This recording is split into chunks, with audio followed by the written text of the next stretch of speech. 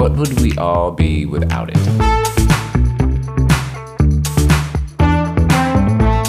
Christina, who are you? What is your origin story?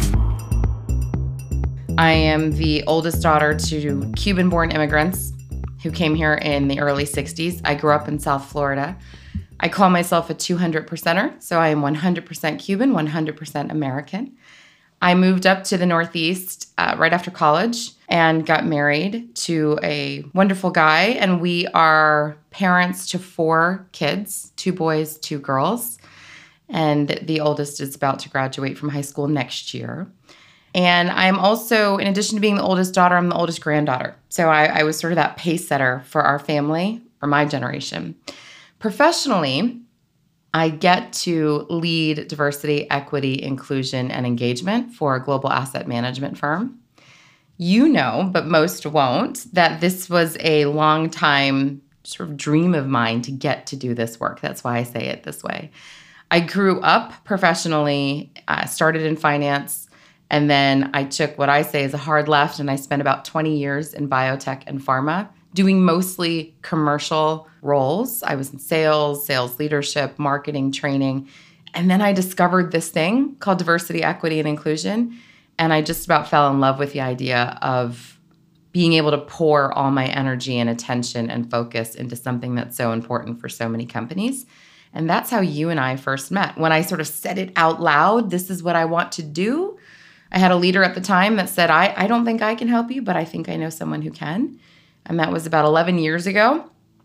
And since then, I worked really hard for some years to try to cross that bridge from commercial to diversity, equity, and inclusion. And I've been doing this work in earnest as my full-time job for about the last 6.5 years.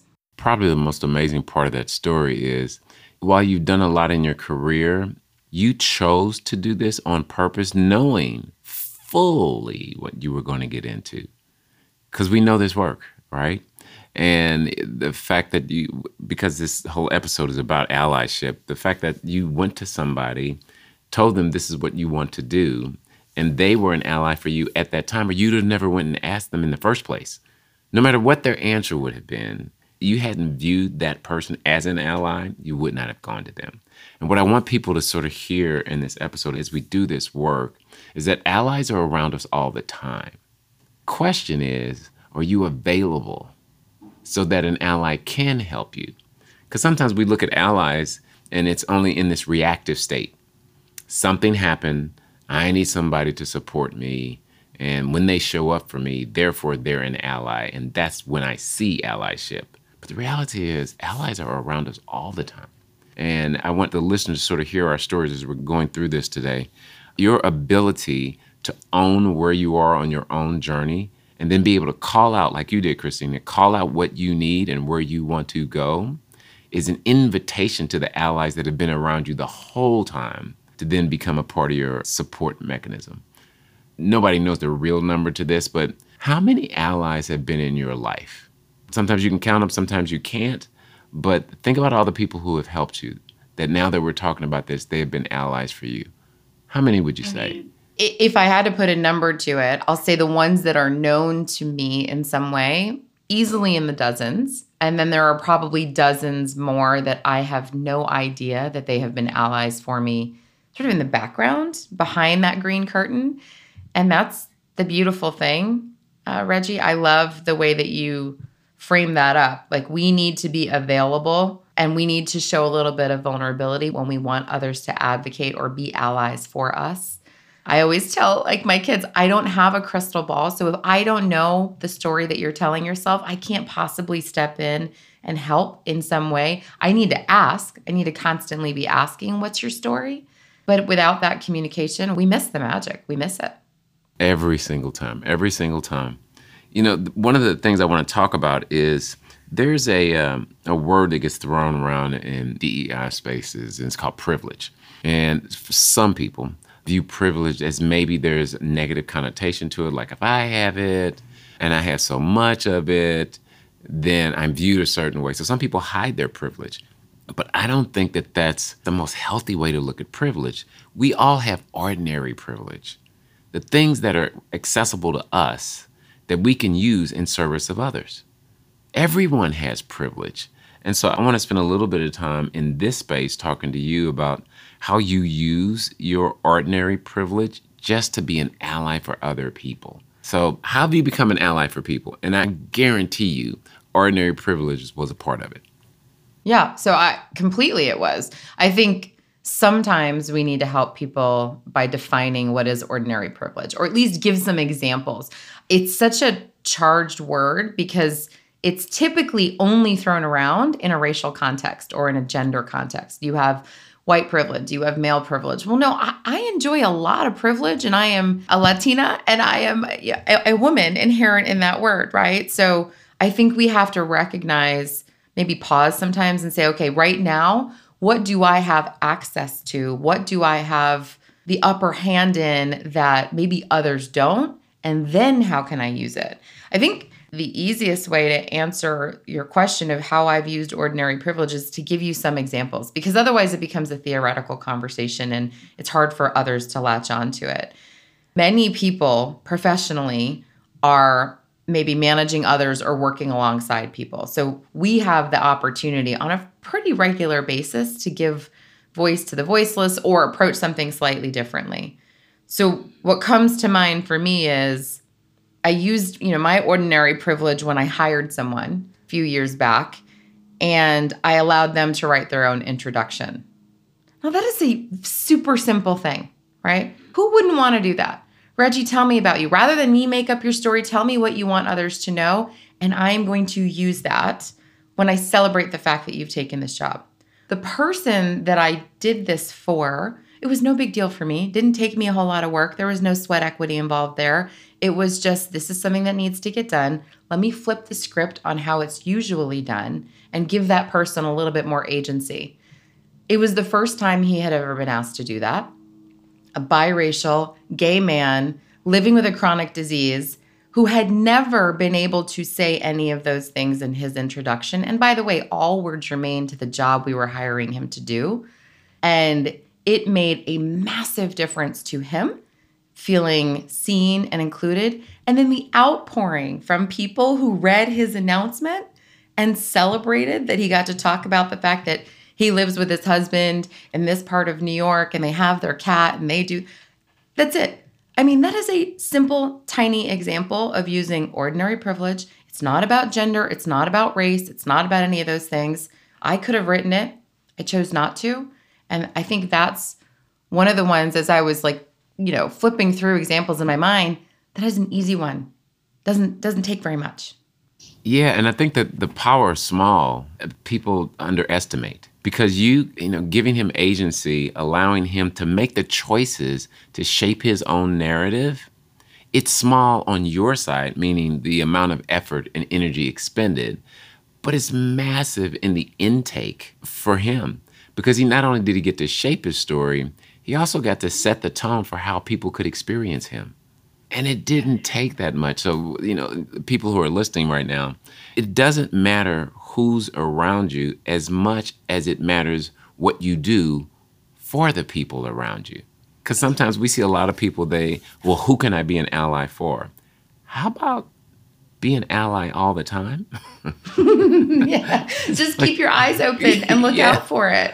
The other example, and this is more a thematic one because I do it a lot, is I love to share the unwritten rules within a culture or within an industry for people who are brave enough to ask. So it goes a little bit to what you said. Like, you as an individual need to be open to asking for something. Maybe you don't even know what it is. What this looks like is anytime somebody reaches out to me on LinkedIn, happened a lot more in my previous life when I worked in pharma and biotech, because there's always people itching to get into the industry. They would reach out and they would say, I see what you do and who you work for. I keep applying for jobs at your company and it's not happening. Why isn't it happening? Do you think you can help me? Look, I'm sure many of us get those messages. I answer every single one. And the reason I answer is because I imagine the courage it took for that person to reach out and ask me. I'm not talking about the solicitors that are looking to pitch you business. This is about an individual, usually very early in their career, usually an underrepresented minority in some fashion, being courageous enough to say, hey, you are the head of diversity, equity, and inclusion. Clearly, I'm doing something wrong. Will you help me? And I always answer, yes. If you are willing to have a conversation, let's talk. And then we have a brutally honest, transparent discussion about their resume. How have they shown up? What kind of homework have they done? Because that helps me gauge to what extent I can really be an ally or advocate for them, or if this is just let me just see, if somebody's willing to help me, and you can tell that the work's not really there. I have one person in my mind where we actually talked several times, never met the man in real life.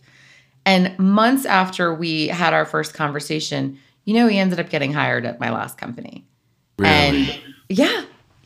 And because once his resume was in good shape and I felt as though he had taken in the feedback and was really considering it, handed it to the right hiring managers, advocated for him on his behalf. And I was super honest. This is how I met the person. This was a cold outreach on LinkedIn. I don't have a front row seat to their work, but I was willing to be an ally to him based on his vulnerability with me and commitment to do something differently. And I hate unwritten rules that keep people out. That's why I like to do the equity work. That's equity, right? You remove those barriers. If nobody tells him, nothing's going to change. Yeah. And Christina, even in the framing of the story, because you're wired toward allyship, meaning wired toward helping others, and it doesn't even matter who they are.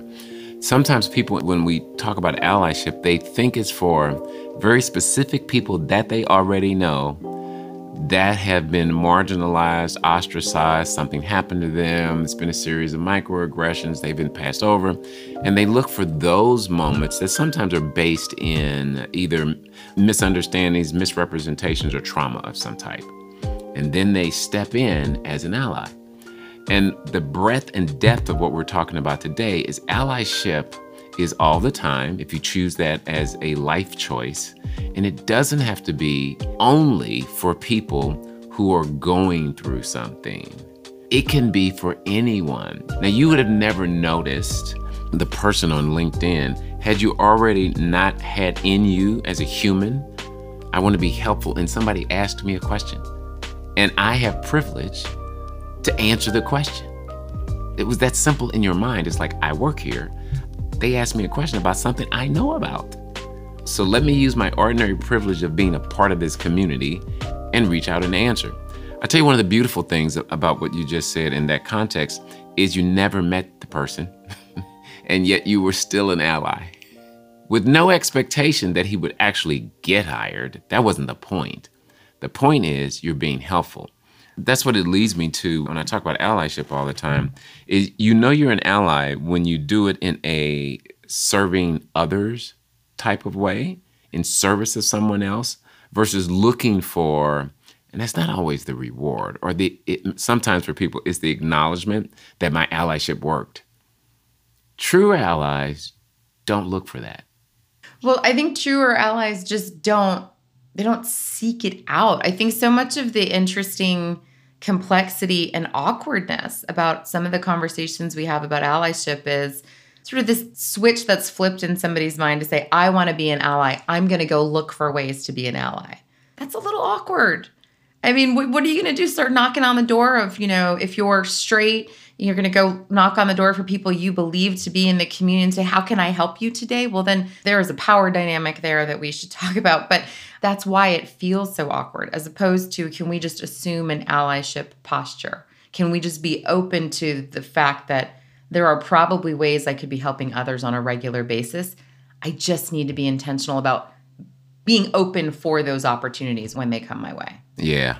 There are people inside of organizations who are, I'm not going to say totally invisible population, but they are in either a marginalized group, an underrepresented group, and the ability for us to be allies for them takes a different type of energy.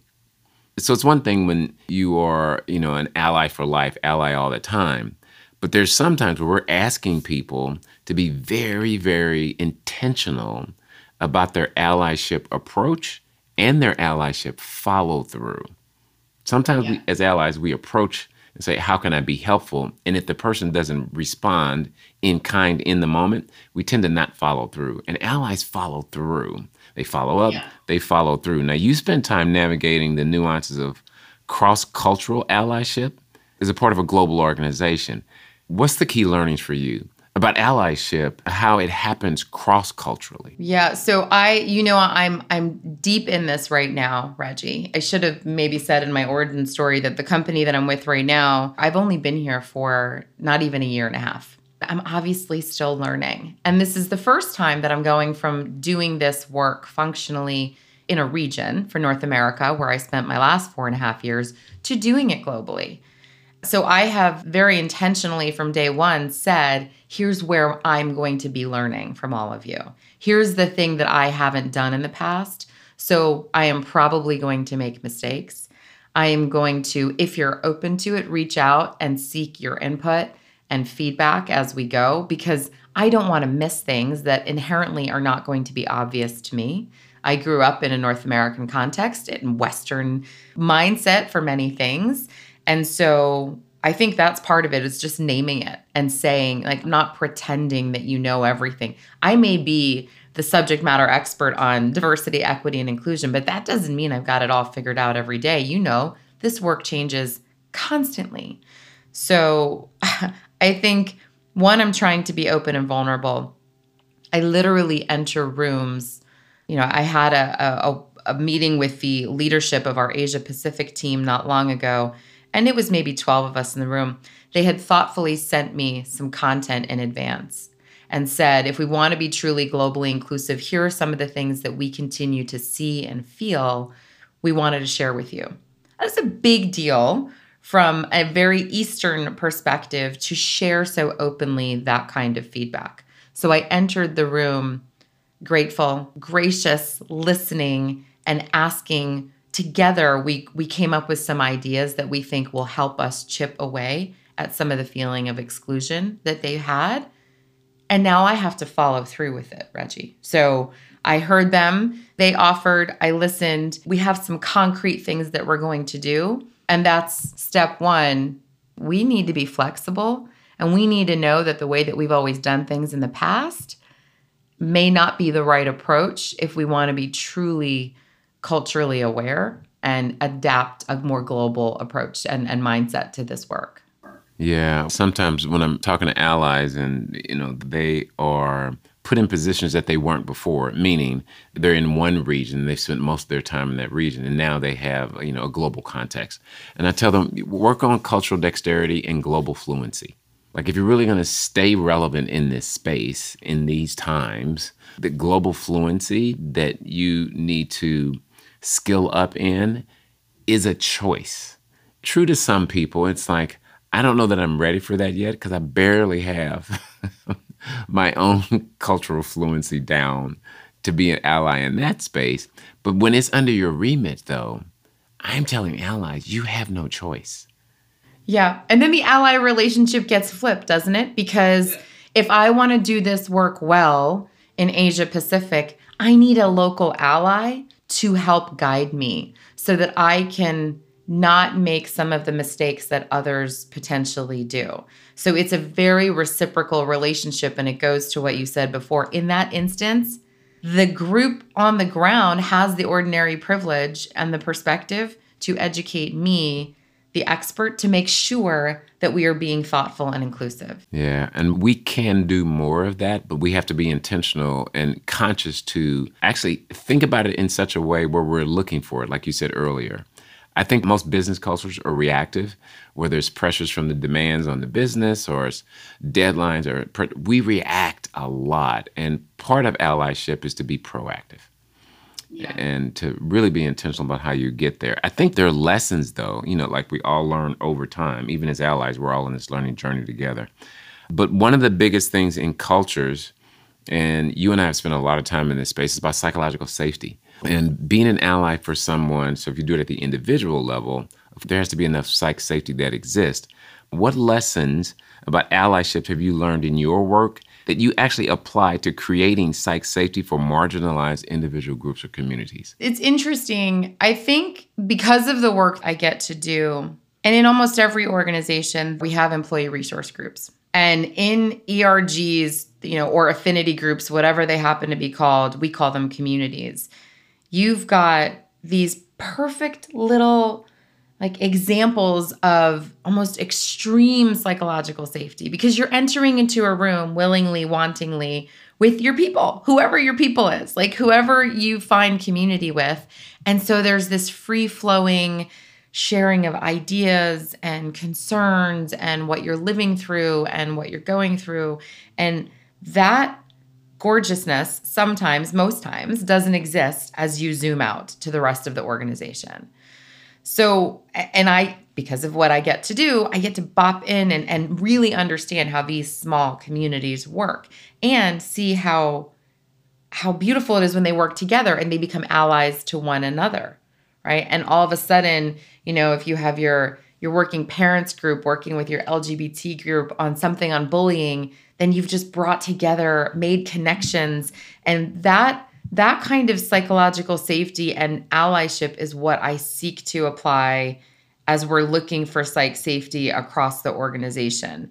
Once a month in our team meetings, we invite in those who are tangential to us, who are connected to us. So our communications partner, our project manager, who are not part of our team, but my gosh, we can't get our work done without them. And what that has done, it has created a stronger sense of belonging for those individuals. And now we have better cohesion. We have a better culture of belonging within what I call our expanded team. And we can get work done better. And we have a better time at it because now we've gotten to know them at a more cellular level rather than transactional.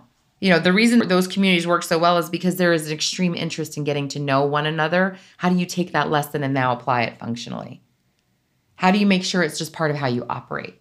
Yeah, and I believe in that we all are learners all the time. And every situation that allies get involved in and engaged in, there's a learning that comes out of it. Because no ally situation is the same every single time. Our intentions are the same, to be helpful, but there's always lessons in it. I think we learn. I love what you said about just the reciprocity of allyship.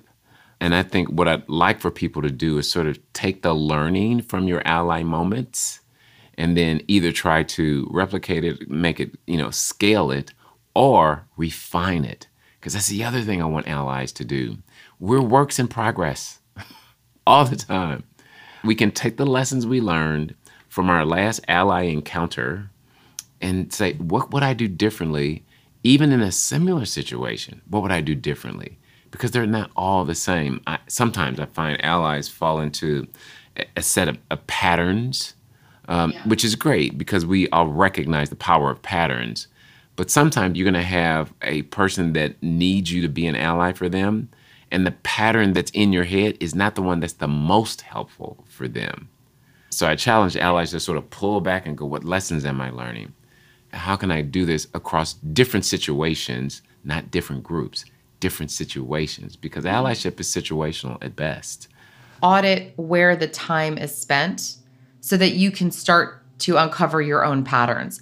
If you're spending time with the same people, teams, functions, that will give you a clue, perhaps, that where you're not spending time, that's who might need more allyship. I started adopting Reggie, and I credit my current leader for this entirely. After everything that I do, and I think more functionally, project-wise, I ask the question, what would have made that even better if? And I ask it of myself, but I ask it of others too. So even in what you just described in these allyship lessons, you say, okay, that was great, but what would have made it even better if? It would have been even better if I had done this, or it will be even better if I do that. And I'm applying that question all the time. And just the posture and the tone of that, who wouldn't want to make something even better? I tell you, hey, this was great, but Reggie, what would make it even better? You want to give me that feedback. You don't feel badly about delivering on that. And I think we can apply that to these allyship lessons as well. And I think it could help accelerate. Yeah. And we also know that everything is cultural, right? All organizations are working on the culture of belonging, where people can feel like they can contribute, their voice is heard, they feel seen, they feel like they're a part of a social, professional, or cultural community. Everybody wants to belong. As a matter of fact, research tells us we all crave belonging, which is it's adjacent to human connection. We all crave human connection. And when that happens, what we see is that amazing things in the level of innovation, in the lane of productivity and morale, everything rises when you feel like you belong. This is a perspective I have. Everybody may not share this, but I believe one of the stewards of belonging in terms of cultures are manager populations. If you were to give advice to managers, like people leaders, what would you tell them to do in terms of being allies so they can empower them to take ownership and accountability for creating it for their people? What advice would you give them? Don't keep it to yourself. I think the biggest mistake, myself included, that people managers make, particularly when they're newer to the role. I just had a conversation with someone yesterday who's a newly minted people manager. We want to figure it all out on our own. And we don't want to demonstrate vulnerability to our team or to the leader that bestowed this ability to lead others upon us. Because if you ask questions, if you say you don't know or that you're working on something, you're projecting weakness, or you're sharing maybe with somebody, you're letting them see a little bit of your imposter syndrome. To me, the greatest way a people manager can create ownership and accountability, particularly on a culture of belonging and allyship, is to say it out loud. This is something I haven't spent as much time working on. I want to get better at this. In order for me to do so, I am going to look to all of you to help me in this process. And in telling you this, I'm going to invite you to say if something is making you feel like you belong or not. I want to have those check-ins. But first and foremost, you got to know that I'm working on it, because now you've created that. Now you've said it. I want to do it. That is on the individual level, Reggie. I think so frequently managers say, hey, I want to work on this. Can you go make a program to help us get better at that? Look, I can make all the programs that you want, but at the end of the day, you still have to do the work, and you don't do the work in isolation. You do it with all the people that you work with on a daily basis.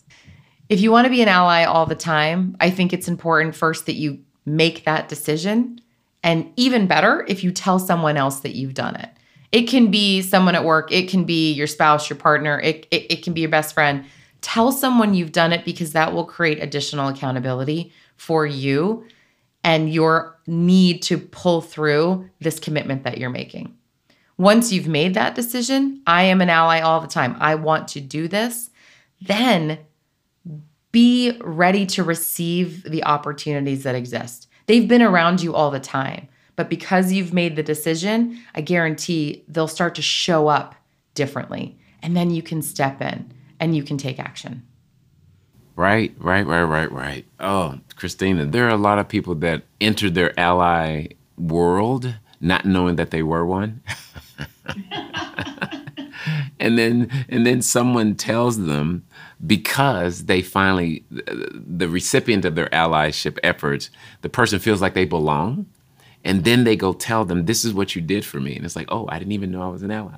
And it's the beautiful surprise, but the complexities of human dynamics. And so culture is really complex. And when you're trying to build strong cultures, and you put the word strong culture of belonging, that means there's work that needs to be done. And there's learning that will occur over time. I think we all evolve, we do things differently over time. I suspect in your growth, you're doing things differently now in the DEI space than you were doing before. Of course I am. And I'm learning constantly. And I work alongside really well-informed, brilliant individuals that read about and think about this work more than I ever have before. And you know what that does for me, Reggie, is it makes me pause and listen and try to understand what's resonating with them or what they're bringing. And I'm inviting participation more so than I ever have before.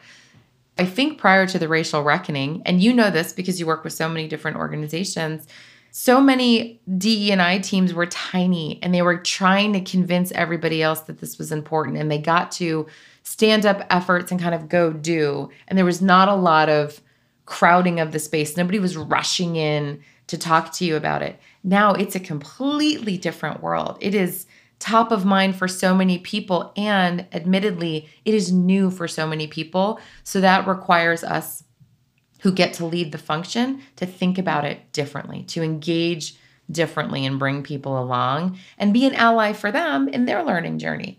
I'm talking about those who are in the majority who have never thought about those that are in the minority. Then I have some privilege and I have some agency there that I can help. Sometimes I worry that people think allyship is easy, or when it gets difficult, they just give up or decide that it's just too much work and just going to go back to doing things the way that I was doing it. My hope, my reminder, my plea is keep at it. There are some times where your allyship will feel good. You'll learn something. You'll know that you're growing and that you're helping others in the process. Whatever your motivation is for doing it, don't be deterred if your allyship comes with missteps, because that's actually going to help you be a better ally as you go forward. This is complicated work, and good news, bad news, there's plenty of opportunity for us to continue to show up for others.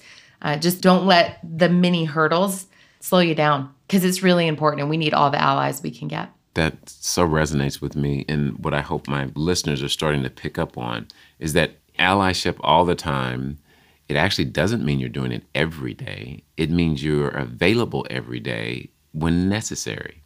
Allyship work and creating these cultures of belonging, we all know it happens over an arc of time. We all know it's situational. We all know some days will be better than others, but it is necessary work to create strong cultures. So thank you for spending the time with me. You continue to be inspiring to me personally, but also inspiring in this space.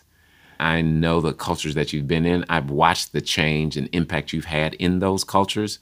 So I honor that in you, and please keep going. All right, my friends, thank you for listening. We will continue our journey together. And remember, the ask is to be an ally all the time. Thanks for listening.